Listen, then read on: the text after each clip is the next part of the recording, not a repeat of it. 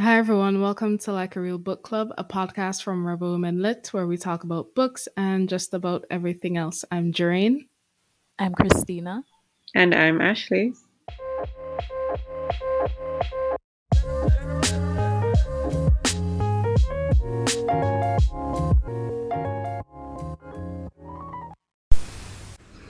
Hey everyone, just a quick interjection before you continue. We'd like to officially put a trigger/content warning on this episode. You'll essentially be dropped into the middle of a conversation about sexual grooming, sexual abuse, and sexual violence, and how that has played out in the Jamaican context, as well as in our own personal lives.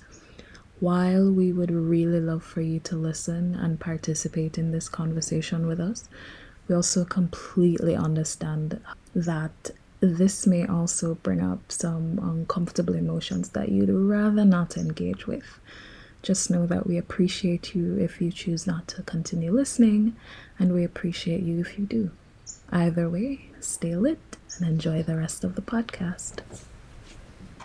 Lady Bird is this film about this female protagonist who hates the small town that she lives in and she wants to go to school in New York City or whatever. And she wasn't popular because she wasn't rich. And so she just decided to pretend like she was rich so she could hang out with the in group. And they used to always go to this place, I forget what them call it, but let's say they call it the dunes or something like that, right? So they used to, all the cool people would go to the dunes and it would be the cool girls and the cool guys. And then when she finally was a part of that space, she realized the dunes was this freaking parking lot that they would just go to and smoke.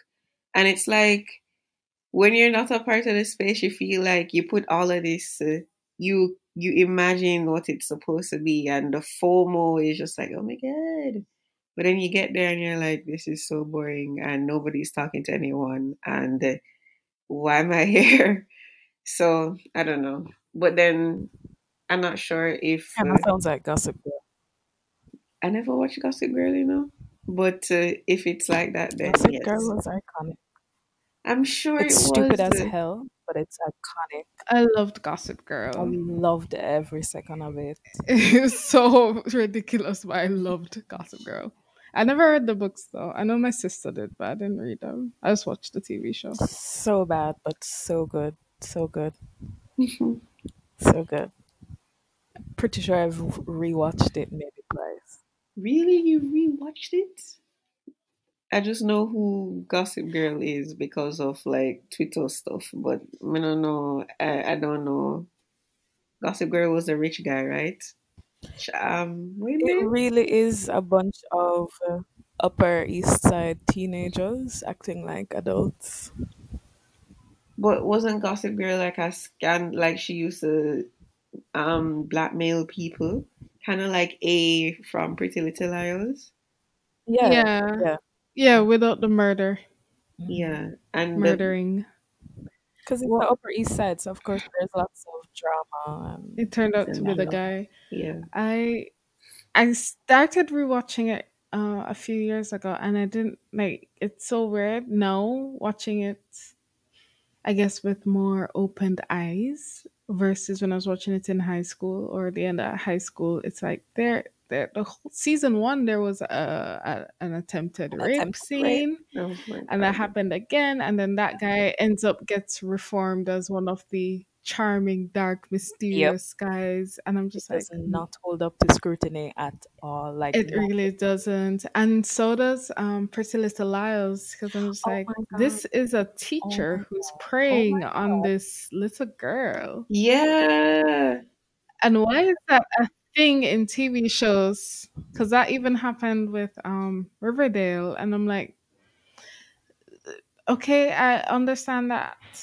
Actually, no, I don't understand it. I'm saying these are book adaptations to TV, but it really shouldn't be, or you should at least critique it. I think in Riverdale there was an attempt to kind of address it, and then it just kind of got swept under the rug again. And then I stopped watching it. I'm like, there's no way you have these big dirty teachers preying on teenagers, and you're just going to pretend that it's a cute high school romance. It's creepy. Mm-hmm. Yeah, I started watching Pretty Little Liars. I'm not even sure what prompted me to watch it. I didn't watch it in real time. So I started watching it earlier this year. Maybe it was quarantine that pushed me to do it. Oh no. But I was watching it because I knew it was very popular. So it's like, oh, let me see what this was about. And I saw the development of the relationship between Arya, sorry, and what's his face, Ezra. Ezra. Oh, Ezra, And I was through yes. the entire thing, I was like, are y- are you guys really going to Yep. romanticize this entire thing? Yep. Yep. Are you guys And really going to not to justify it as well? Because they made sure to consistently mention that he just left university, mhm. and he's just a teacher's assistant or whatever. And I'm like, this does not make it better because she's what, Mm-mm. 16 and he's like what, 21. Um, I don't think he was that young. Was he? oh, no, he was probably like 24, I right? think Like he's in something his like mid that. 20s. Yeah, yeah. And I was like, I cannot believe that this entire series is just glossing over. Like, the biggest hurdle in their relationship is that they might get caught. Like, that's the Mm-hmm. biggest hurdle, Mm-hmm. not the fact that he's a grown ass adult and they're characterizing him as this one, he's a nice guy, he's a good guy. He just loves her so much and he's so kind and he's so Mhm. thoughtful and he's so He's a understanding. pedophile. And I'm like, when are we going to get to the fact that he's dating a 16-year-old student, not just any 16-year-old student, but his 16-year-old student? When are we going to address this part? And I just couldn't anymore. I just had to stop because, Mm-hmm. yeah, no thanks. I'm reading Grown by Tiffany Jackson. Actually, I'm rereading it. So in it she starts off the book by telling you it's not about R. Kelly, but once you read that, you or even if once you read it, you just can't unsee all the R. Kelly similarities. And one of the things that they address in it is the idea of that same thing, the age differences between teenage girls and older boyfriends, and at what point does it become predatory. And it does such a good job of addressing the nuances between, okay, if someone is 18 and their girlfriend is like 14 or 15 and they met in high school or something like that, and versus and how weird that whole dynamic can even be. And someone who is, I think in the book the singer is 28 or 29, I can't remember, and she's still in high school. She's 15, no, she's sorry, she's 17, just about to go 18. And just the power dynamics and the awareness between that, and it's so, oh gosh, I'm messing up this book. It's so good in addressing the nuances because it addresses so many of the things people talk about, and a lot of the things that would have come up with the R. Kelly cases, with oh, what their parents knew, or some of them were adults, and all of this thing. And I'm just like, it's so normal for us. Like, pedophilia sounds like such a heavy, Mm-hmm. awful word, but when you don't use the word, everything around it is so normalized. The idea of getting a schoolgirl in Jamaica is so normalized. It's really disgusting. Yeah, in Um, the idea, and that even the topic idea of was. forthright, I'm just like, Mm-hmm. what? Mm-hmm. Mm-hmm. That topic was floating around on the timeline recently with the whole taxi and schoolgirl argument, and people are just like, this is not something that's new. So this conversation is actually reminding me of my own personal experience, which we can maybe cut out of this podcast, but we could probably still use. So when I was maybe 15, 14, going on 15, I met this guy. He was about 5 years older than me. And he eventually became my quote unquote boyfriend.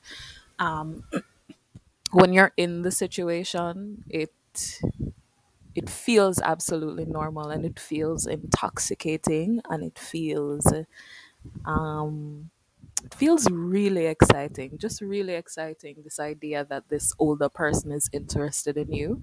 And it Mm-hmm. sort of gives you almost like a false sense of self in a way. um because here is this, again, this older person who sees you as on their level, whatever that level is. um because even then you're projecting this level of maturity onto them, and so the fact that they see you as equal to them fills you with this false sense of self. And at the time, I obviously didn't see anything wrong with it, because he was going to university. So in my head is like, oh, we're both going to school, we're fine. But it wasn't until when I got older and we broke up and I gained more knowledge, and then I don't know if you guys remember that relationship with Tyga, I think it was, and one of the Kardashian sisters, the younger one. Mm-hmm. Yeah. Oh, And that's mentioned in the book as well. their similar their age difference, right? And a lot of people were saying, but nothing wrong with that, because when I was this age, my boyfriend was this Mm-hmm. age, and Mm-hmm. we were fine. But then I'm like, no, actually, you weren't fine. And I wasn't fine either, because it wasn't until I left that relationship that I realized the subtle grooming. We don't think of it as grooming because sometimes it's not sexual. Sometimes it's also like an emotional, psychological kind of grooming, training you to be a particular way with them. But also just the power dynamics and a lot of issues with consent, because when you're 15, 16 in a relationship with somebody who's older and the idea of sex comes up, a lot of the times you think that you're consenting to have sex Mm-hmm. with the person when really you're not. It's more that you're coerced into it with very subtle, what do you call it? I don't know. I don't know how to term it. I don't know what the term is, but pushing you to have it, but in a very cute, in a very subtle way, where it seems like you are the one who's warming up to the idea when really they're just It's like a seed that manipulating they you into. planted in your head. Right, right. They're really just manipulating you into doing it. And then the very famous just the tip kind of thing. Um, that sort of subtle manipulation, and we don't realize that when we're young and in it. And it's not our fault, obviously, because you have these people who are much older, who are very much aware of what they're doing and why they're doing what they're doing, and who have the power to um, cut this off. And I remember too, a lot of the older guys who lived in the neighborhood that I lived in. I remember they used to call me and some other girls "quote unquote" jailbait. Well, not jailbait. That's not the word. But I know that's an American term, jailbait. But there was a Jamaican equivalent to that they called us, and I remember at Mm-hmm. the time we thought it was really cute, and we would laugh at it because we'll say, "Oh, that just means that they find us attractive." Mm-hmm. And again, we were young and naive. But again, it's those little things that we normalize a lot. Like we don't call them what they are. We don't give them a name. And I'll end this rant very soon. It's not a rant, but I'll end this very soon. But I'm just remembering how this shows up in so many young adult literature, so many young adult romance. Twilight being the most famous, but it shows up in so many of them where Who was older in this older Twilight? guy fantasy. Well, Edward was technically 100 and something, but it was more the Oh, idea of okay. it's more the playing up of toxic The and mature, problematic older guy who things. is Yeah, protective, but at the same time needs you to and that's the survive. thing. So That's the you thing, are, right? it's That's the thing. ridiculous. It's the protective one. They're protective. But Two, also manipulative right, because they're protective of you, but somehow their life is your responsibility, which is something Mm. that came exactly. up in Grown. And it made me reflect a lot on similar-ish to you, Christina, in terms of a terrible, weird relationship I had in high school where I'm just like, wait, what? And reading the book, I'm just like, it gave me pause because I was just like, holy shit. Is that moment you realize that, you can read about something academically and you Yeah. can, especially if you're involved, as you are and as both of you are in terms of advocacy and women's rights and all of that fun stuff. Mm-hmm. But it's one thing for you to know it and to advocate for it. It's another thing for you to be like, oh wait, this is hitting closer home. This Mm-hmm. happened to me. So it's the idea of, yeah, they're very protective of you and they're older, more mature, and more experienced, but then they tell you that you're very mature for your age, and they tell Mm-hmm. you that you are they need you, that you keep them grounded. You're the one thing in this world that they cherish, and it's just this like tugging, like this tugging back and forth between needs and wants, and you feeling responsible for this Yeah. person and you feeling also special. And it's one of the things that came up a lot. Like, I'm reading Grown, and it's just mind-blowing how well Tiffany Jackson wrote it, because you can see the type of person that gets in the situation, and that this type of person is very common. This type of person, like, it's easy from the outside looking in to be like, oh, but she a idiot, how she end up in this, Mm-hmm. or she know what she a do. And but when you see what's happening to her, you go, oh, you could see how manipulative this is. You see how like brainwashing it is in terms of how this thing works, and how, especially as a young girl, and you're being told that you're a young girl, but at the same time you're being told that you're a young lady and you need to grow up, and it's you going, oh, I can handle this situation, I know what I'm doing, versus this is very uncomfortable, but I can't talk to an adult about this. I'm supposed to be a young adult. I need to be figuring out my own thing and making decisions. Mm-hmm. Mm-hmm. And grooming isn't even something that entered my vocabulary until much later in life. And the idea of force ripe, on the other hand, was something that I heard a lot. So you don't hear about men or Oh older yeah. people manipulating young people, because I don't want to say just men alone, because women do it as well. Yeah. They hear a lot about older people manipulating young people. You don't hear about that, but you'll hear about young people being forced ripe and pushing Pushing themselves up themselves. on all of these things. And oh, you think you reach. That was something that I heard a lot in high school. You think you reach, or they get them force ripe. And yeah, it's just where we center the blame. It's where we center the problem as being on young people, and not these older people taking advantage and manipulating young people, especially emotionally, which then oftentimes leads to sexual manipulation. But yeah, Tiffany Jackson, you really did a damn good job with this book, because I'm reading it, and like I read it already, and I sped through it, and I started reading it again 2 nights ago, just very slowly, because yeah, it's one of those stories where you hear a lot of the stuff marketed towards teenagers traditionally have been, especially young girls, have been the romanticism of being with an older, more secure, whether emotionally, financially, more experienced type of man. And I'm saying man deliberately, but then there's supposed to be like a cute boyish thing about them. Mm-hmm. But at the same time, I don't know of, until now, I don't really know of addressing grooming and how that happens, and the dark side of, or the dark reality of what that looks like. So yeah, we grew up with shit shows. We really do. You know what this reminds me of too? Two Jamaican plays in particular.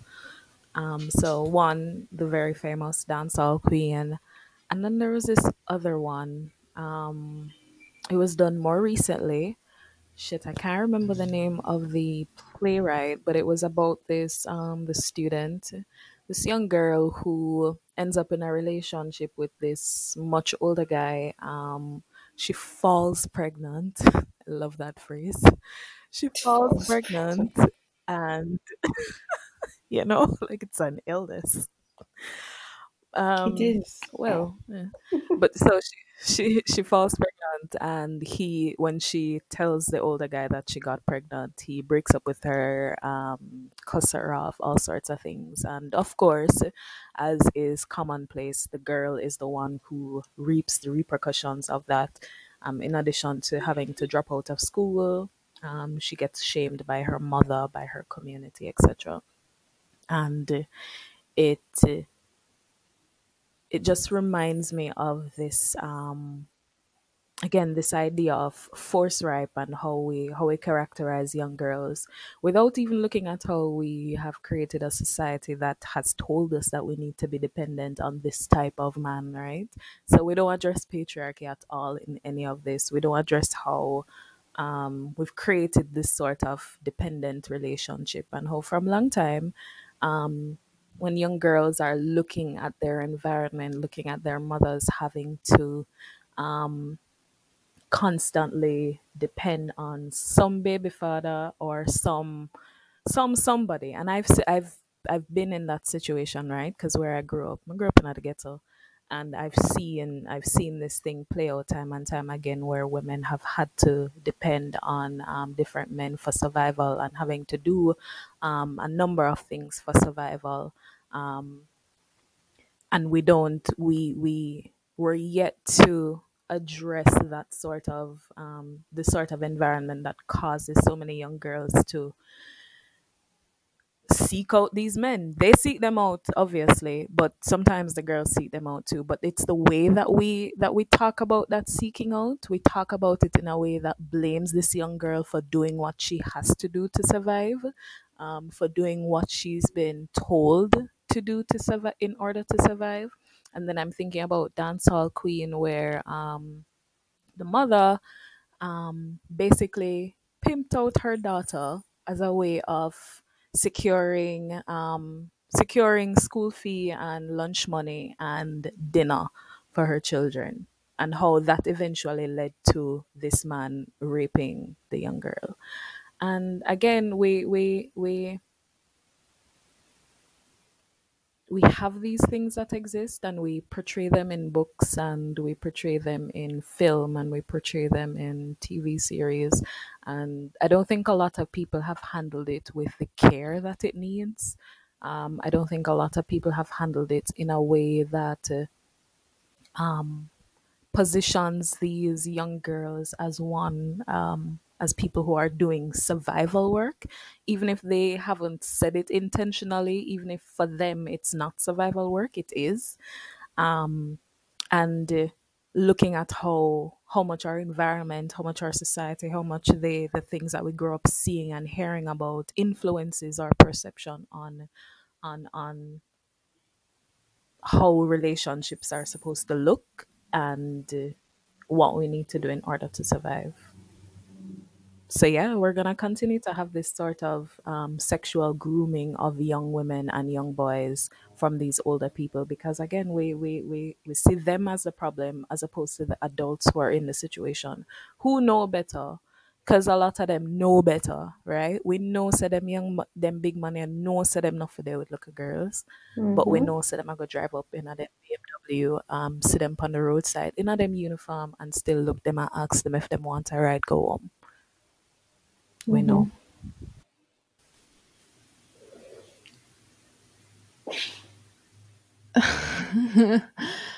Gosh, I feel overwhelmed or tired. I feel tired when I think about all of these things.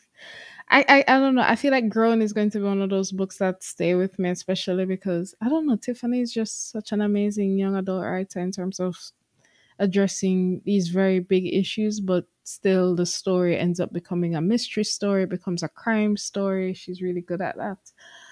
And one of the things that, again, the manipulation is so good because the main character in it She comes from a very poor background. She has an amazing voice. Like, I keep reading it and I just want to hear how she actually sounds because this girl singing Aretha Franklin and all sorts of oldies songs. And you know, when you hear certain people say they're going to sing a certain song and you go, you sure? You really want to cover that Gladys Knight?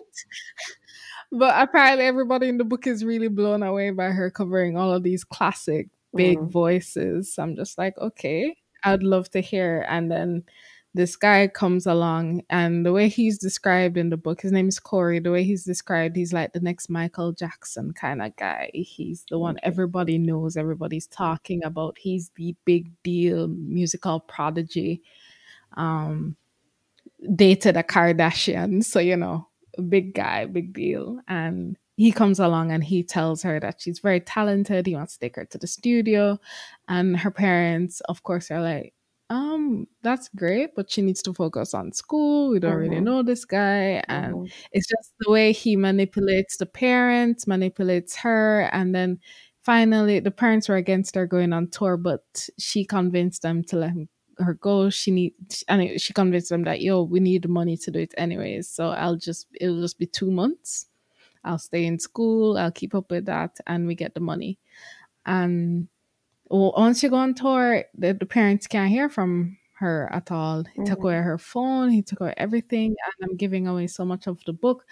But it's just the way that That's they fine. pull you in with, we'll take care of your family, but you don't say it like that. You don't make it sound like we're giving her an opportunity, her talent, and blah blah blah blah, once in a lifetime.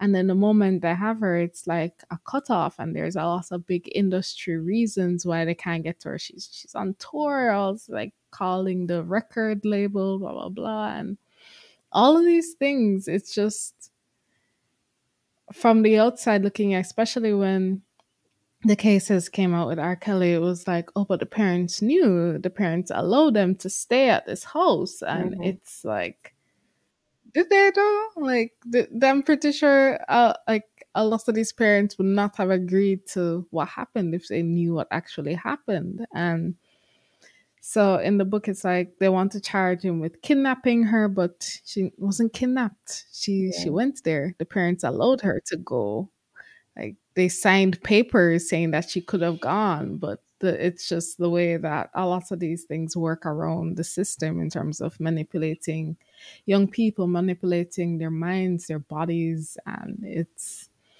one of those books where I'm glad I read it, and at the same time I'm disturbed by how realistic it is, because and I keep wondering, Tiffany Jackson is of Jamaican heritage. And I keep wondering what it would be like if this book was set in Jamaica, what that story would be, Mm-hmm.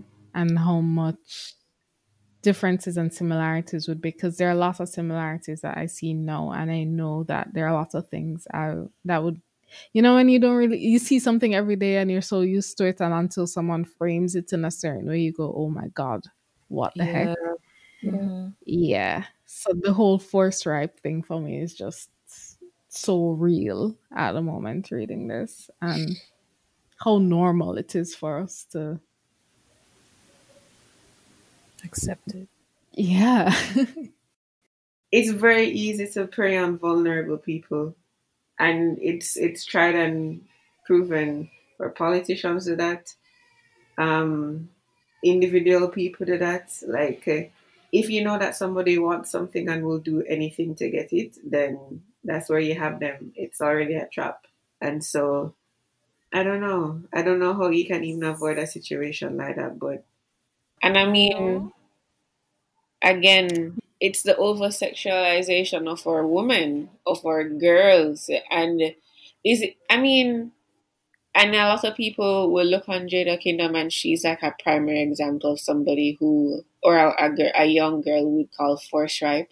But the force Hmm. ripeness, and I said that in quotes, is what we thrust upon her. Like, she has no control over what her body looks like. So what if she has big boobs, big ass, big thighs? Like, she looks thick as, and she has like the the Coco ideal shape, body type. It doesn't, like, she has no control over all that. So, and people sexualizing her, and she's like this big sex symbol. She did pose for, I think it was like Rare Nephew or Rumbar or one of those calendars. And I mean, my girl is still, I think, a teenager, if not, she just turned 20. And this was like 2 years ago, you know? And so these are things that we as a society have just constantly turned a blind eye to, because what? Oh, they're getting compensation for it. You know, it's not like she's doing it for free or whatever. But still, there's always this transactional nature that women have to go through in order to, especially women in creative fields, in order to make sure that your career is the thing that saves you at the end of the day. So you have to latch on yourself to some man, or to some, usually a man in the business, who knows it and who's going to help guide you through it. And in exchange, you have to give him something. I mean, maybe you spend all this time and so you fall in love, whatever. Maybe it's natural, but then a lot of the time, I feel like the setup of it, a lot of it has been set up already, and then you just kind of like, people just play the part until things naturally take its course, and that's scary, because you realize that, I mean, again, maybe it's well, I'm speculating, but for me, you realize that it was never the choice of the woman at all, and that's a huge disservice to any woman, to anybody. So two things came to Yeah, mind but like, that can you were maybe be both making a about choice? Sorry, go can ahead, oh Christina. oh so yeah, one I was trying to remember a poem from Stacey and Chin's Crossfire. Mm-hmm. Um that entire first section was a litany of survival, right? And it just reminded me of, or well, this conversation just reminded me of that section, and how so much of girlhood, womanhood, is queerhood a word?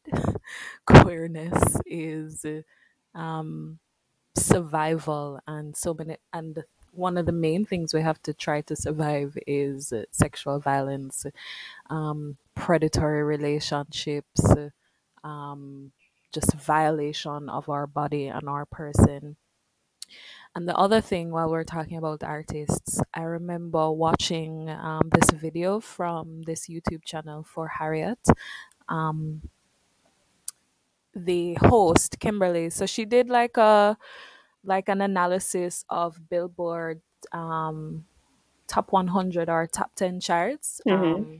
So what she did was she looked for the different black women who charted on those charts, and did sort of a comparative analysis between them and the white women who were on it. Mm-hmm. And one of the things that she realized or concluded was that in order for black women to really sell commercially, they have to take on this very sexual persona. But yeah, so she realized, or she concluded, that in almost every black woman or black young girl who charted highly, they had to either be selling, well, not selling, like their song was either very sexually explicit or Mm-hmm. had sexual undertones. Their persona was very sexual, very overtly sexual.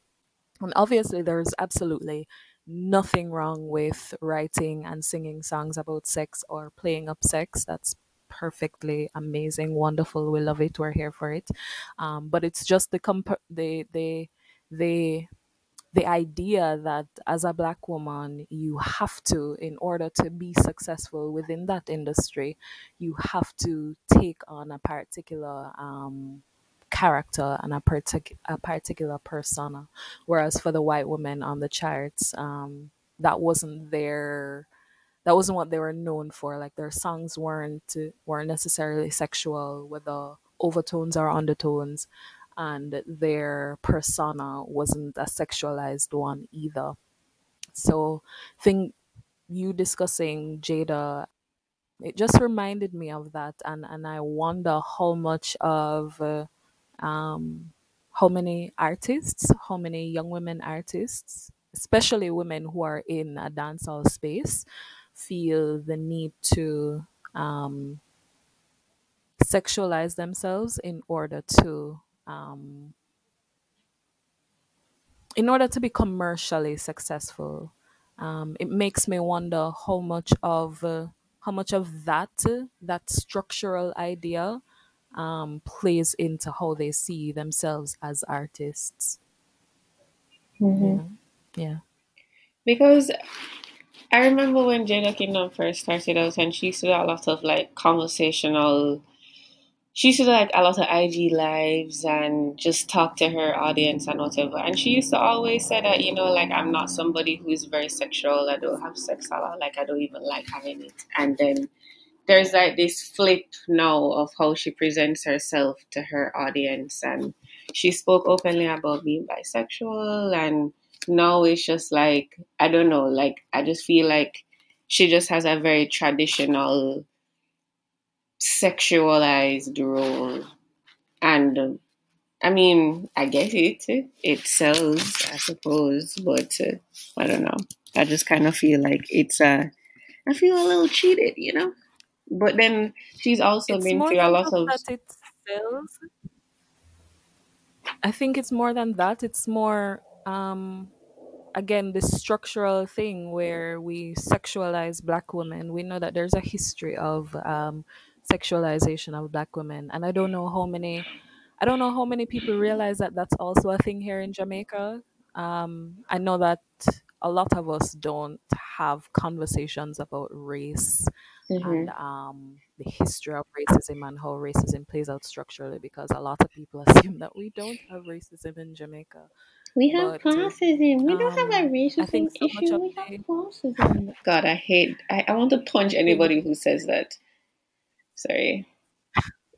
um, think it's that structural sexualization that needs to be discussed, and just how it influences perception and how it influences um, how we view success, because that was the premise of for Harriet's study, can call it a study, a bit of a research, was just that they how the stakes are set up, how the stage is set up rather, in order for a black woman to be successful, like really commercially successful, she has to exude this particular persona. Like it's not that she won't be successful if she doesn't, Mhm. because we can name a number of artists who um, black women artists who have been successful.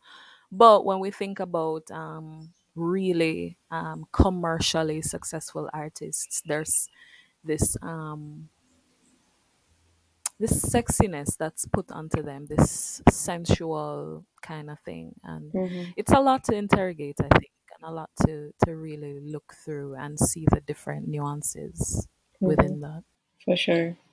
I'm always willing to learn more about this topic and have more conversations because there's a lot of it that I don't understand because it hasn't been my personal experience.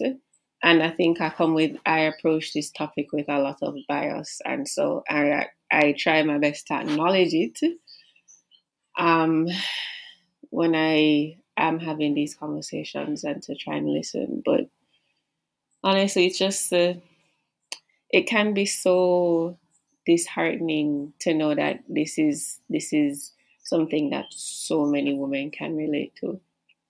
It's scary. What comes to mind is how little things have changed in terms of the slave societies and how in the Caribbean, white women, mixed women, and black women all have different um, they all have different experiences of oppression with regards to their bodies, but how these things change and how these things are similar, but at the same time very different. So the expectations of white women traditionally and what their goals and aspirations have been. So while like all women in Caribbean slave society faced some sort of gendered oppression, white women they remained exempt from the burden of racism and how white women had different opportunities, and even mixed women had different opportunities to achieve financial independence outside of the sexualization of their body. It was a lot limited. It was a lot more limited for black women. So you'll have, I think, I'm trying to remember who wrote this. I don't know if it's Brathwaite or Barbara Bush who had written about white women owning like brothels that would host the so in the Caribbean they would have Mhm. white women who would own brothels. They would host they would have black women and mixed women, some were slaves, some were freed, as I guess products in these brothels. Especially for slave women, it wasn't a choice, but it could be somewhere that a lot of white and mixed men could come and buy women for sex. And the women that were paid there, those were some of the limited opportunities that they would have for financial freedom. And it's just these small nuances that we barely have a lot written about in history. I don't remember if it's Barbara Bush who had written it, um, but I know it would have definitely have been referenced by Vereen Shepherd and Hilary Beckles in their Yeah, later I was work. actually just about to mention, because I remember reading an essay that Hilary Beckles wrote. I'm actually scrolling through Caribbean Slavery in the Atlantic World right now to find the title. But he did an essay on, let's call it the sexual economy and black women within that economy. When I find it, I'm going to mention it. Give me like 2 seconds.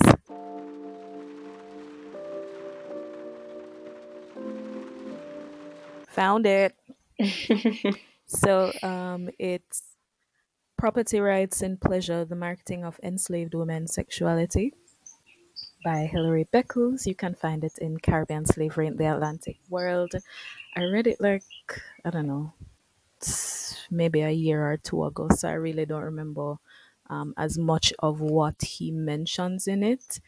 But I think he did a pretty decent job of talking about almost the same thing that you were mentioning, Jareen, about how enslaved women earned, quote unquote, earned within that time, and what they had to do, and how their bodies were a part of this economy.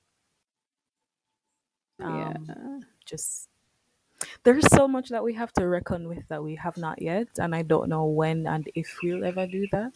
I Yeah. don't know if it is that the people with the knowledge need to find different ways to have these conversations, Oh, or definitely, definitely, definitely. true, and then people be interested in it. Because I think, based on my own experiences with, I hate that Twitter is always a reference, but I don't go outside much. So my own experiences with having certain conversations around race, sex, women's bodies, they I don't know if people think that it's more of a Black American thing, a Black American phenomena, or something that isn't easily translated within our Jamaican context. Mm-hmm. I'm not sure what it is. I don't know if if the marketing of Jamaica as paradise has brainwashed us as well. And so we have this idea that there aren't so many, what's the word I'm looking for?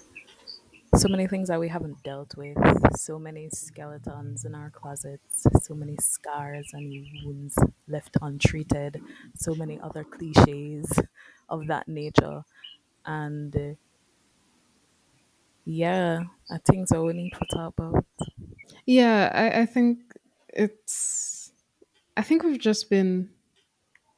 Well, I have expressed my grievance a lot about not just people not talking about this, but from people who copy and paste an American or even a European idea of what women's experiences are and try to fit it on top of the Caribbean instead of looking at what's actually happening around us. And yeah, I'm actually taking a free or an open course now at UE St. Augustine. That's the one in Trinidad, right? Yeah. Yeah, is it with what's her Trinidad, yeah, name? with Gabriel. Yes. I was So at I'm the last taking. class. Oh yeah, I missed that class because I did not know what day of the week it was. So That one um, was on women and the care care economy. economy. Yeah, and It I was did the actually readings and really good. everything. And then I was like, wait, today's not Tuesday, it's Wednesday. So, but I really like it because she is my first time really spending time with Redoc and her work in terms of looking at the. Why am I speaking so slowly? All right, it's my first time looking at Redoc and her work with Indian women in the Caribbean and the indentureship and how that would have played out for women and in the Caribbean, and it was just so meaningful for me to be reading about other women besides white women and Afro and African women in the Caribbean and how their role and how a lot of their bodies, a lot of their expectations would have played out in our society and also the stereotypes that we have around these women. So yeah, like there is stuff out there. I think you have to be very deliberate about wanting to learn about things, especially because American gender theories, American gender ideas have it's American, so it's going to be the most prominent and it has become a lot more commercially viable. So it is what we see a lot of. So until we here in the Caribbean, here in Jamaica, until we start making sure that our own experiences are theorized, documented, and shared in a way that people can easily get it, I don't expect much change. I still expect people to be saying foolishness like, oh, we are trying to get equal opportunity in the workplace because women didn't have access to the workplace until recently and stay at home moms. I'm like, are you serious? Caribbean women have always been working against our will and until now. What are you talking about? Always, We always, always, didn't have always. a fight for voting in in Jamaica because we weren't seen as citizens and when we did we have adult suffrage, so don't talk about voting rights for women. Like Hmm. we have political issues, we have economic issues, but they're not the same as what would have happened in America or in Europe. And I get tired because I'm just like, the information is there, but at the same time, I look at the academic work, I look at where the information is and how it's not even trying to get into the hands of people outside of the people who already know about it. It's okay, you wrote this amazing paper, but besides your 20 colleagues and the 15 students you're forcing to read it to write a next paper on, who's going to read it? Who's going to have access to it? It's going to be locked up in a library for how long? So yeah, I don't think, I think even with stuff entering the mainstream, even with the discussions about Michael Jackson and R. Kelly, I don't think we're ready to have those discussions about what it looks like here in Jamaica. What does it look like in dancehall? What does it look like in soca? And are we ready to deal with that? So when Sister Marian Hall says, yo, I was just doing dancehall because I needed to pay my money. I needed to pay bills. I needed to make money, and I did not feel comfortable with it. I was raped multiple times. I don't feel comfortable doing a lot of these things. I did not feel like me, but people loved it. And people to this day are still like, bring back Lady Yeah, Saw. they need I'm her to like, come back.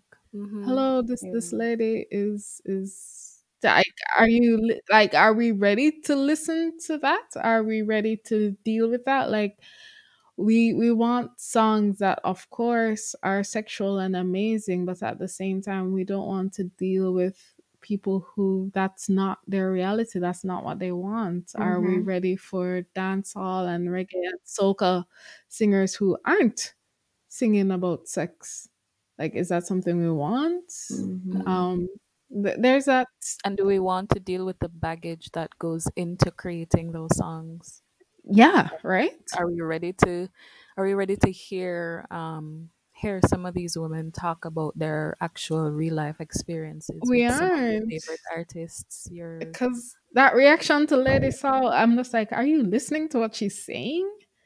No, we want that. We don't want the Christian song. And I'm just like, and then like she played her, she's doing her thing, in her Christian way. And then people are just like, oh, but the song can broke out. And I'm just like, oh my gosh, are you really ready for that? Are we ready for I'm so bad with names. Let me Google it. Billie Eilish? Yeah. Are we ready for someone who dresses like Billie Eilish to sing dance? So look at how people treat coffee and how she Oh my dresses and god. how right. Oh my god. That it's is a it's whole just, other are we podcast. ready for this, right? But You yeah, know? like I don't know, if I think we want to say that everyone is safe and we want the idea of everyone to be happy in our spaces, and I don't want to limit it to just dancehall, because we see it in academic spaces. We see it with students and professors at UE. We see it all over, and it's just we want to pretend that it's not there. And it's so, I think it is easy for us to point a finger at the music industry. It's a lot harder for us, and to some extent, we've accepted it in churches. It's a lot harder for us to say, yo, this happens in your highbrow establishments, this happens in your ivory towers at the university. So yeah, I don't know if we're ready for I guess a more holistic and more honest representation of gender and expectations for people. I think we want to say that we can continue. I think we like the idea of continuation of a culture of happy silence. Yeah. Yeah, for Um, sure. I don't think we want. So when we talk about a society that's transformed, especially during election times when whoever is vying for prime minister and vying to be the government, they talk a lot about, like for example, in the most recent election, this idea of a new Jamaica, and um, one that is transformed into one where everybody can live, work, play, have families, blah blah blah. I don't remember what the Vision 2030 slogan is, but wait, there was a first thought that I had because Jeraine talked about like five different things. But I wanted to mention that in Gabriel's class on Tuesday, so initially I wasn't going to attend the class because I was like, I feel like we've exhausted the topic of the care economy. When really, it was really so good to quote unquote get back to basics, like really get back to understanding it. Because one of the things that I realized, well, not realized, but remembered, is that for one, Caribbean scholars have been writing and theorizing about things forever, right? Since forever, like these things exist. And as you rightfully mentioned, sometimes we run to, especially if you were a part of quote unquote feminist Twitter back in the early 2010s, which means that you would have been surrounded a lot by American feminists and American feminist scholars. And so I noticed personally that a lot of my examples were within an American context.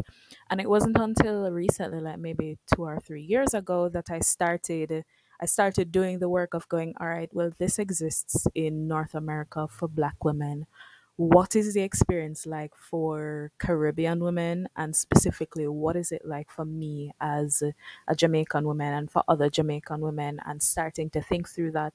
And the more you think through that, and as you rightfully mentioned, deliberately seek out that information, you'll realize that Caribbean women have been writing a lot about these things. I remember booking up on a paper on gender based violence and how, it was discussing how gender has been conflated with woman and how we have woman and cisgendered women specifically, and how it has done a disservice in recognizing trans women and how trans women experience gender based violence, how non binary people experience gender based violence.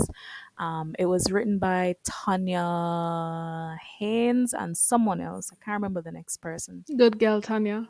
Oliver, right? you say? She's so smart.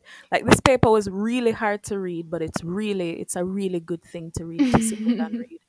Um, but I say that to say two things. One, that they exist, right? The work exists.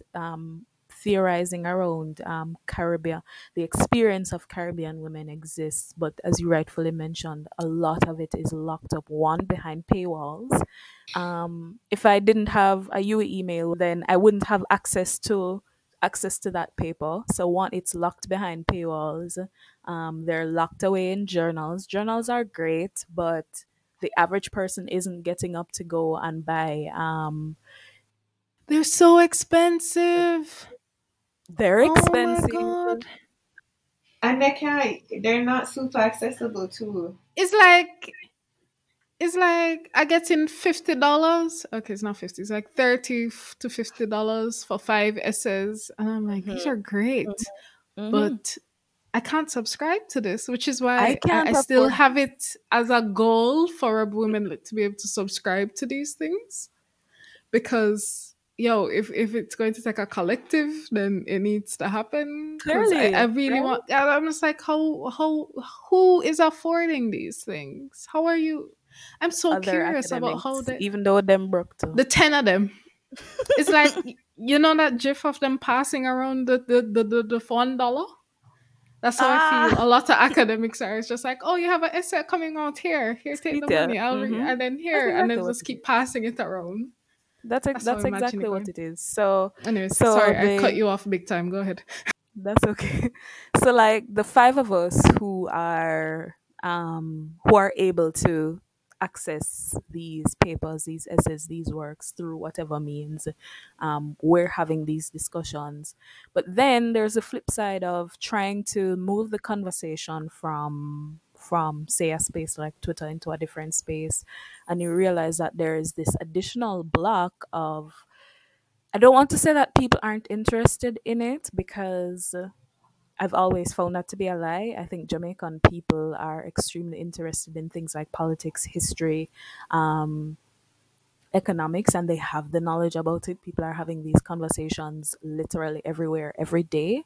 But it's, for one, though, I know that conversations around gender and women get Jamaicans very anxious, anxious to the point of shutting down before the conversation starts. So that's another thing to think about. But I'm just I'm really ready for us to really mean what we mean when we say that we want a new Jamaica and we want a transformed society.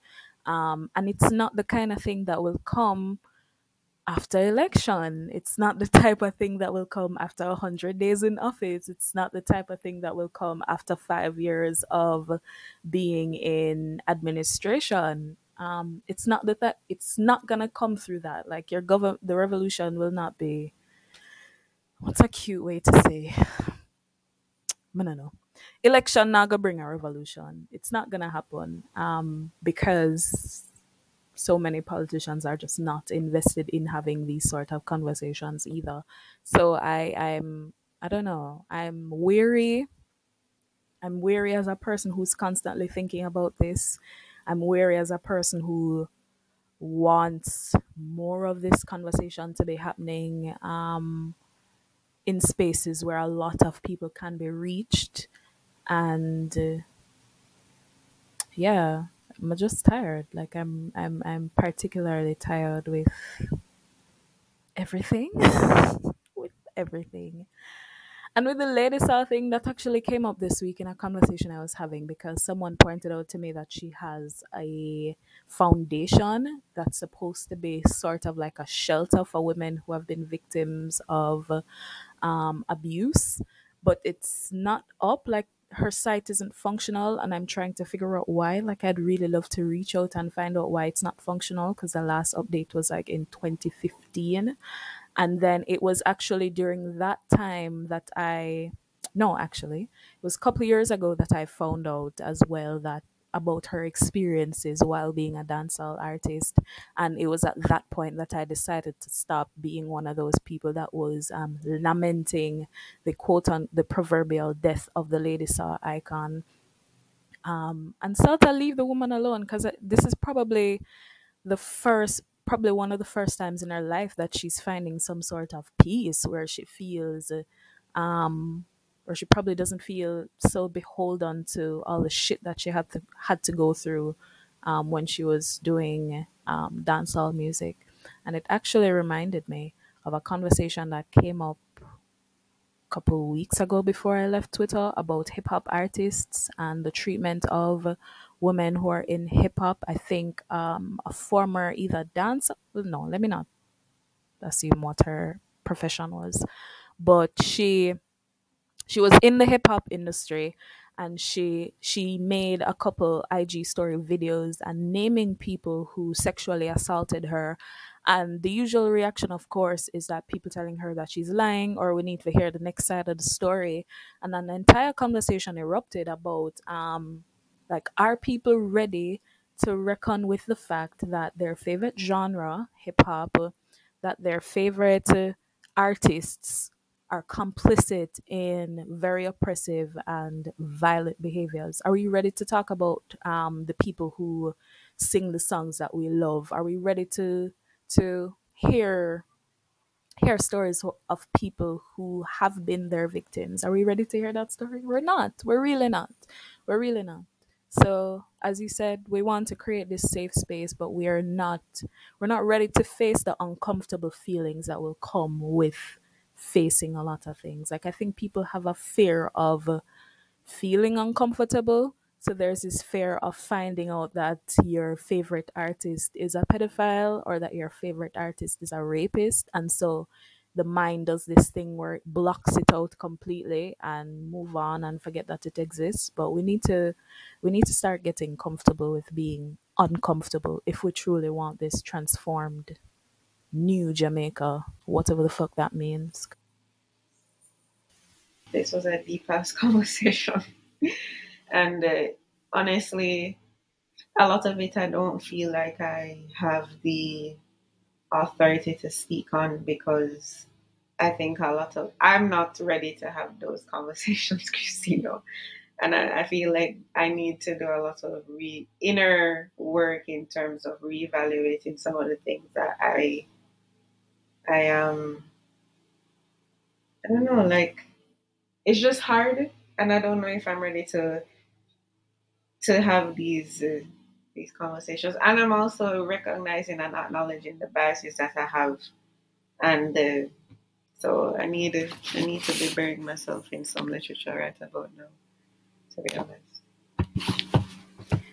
I completely understand not being ready or wanting to have those conversations, like in term, because it will bring up so much personally that we haven't reckoned with. But at the same time, it's like, let's have the conversation in general. Like, it's time that we unearth some things. Yeah, for sure. So, thank you so much for listening to the podcast. We went all over, but I think you can find great substance in there and actual book and play references.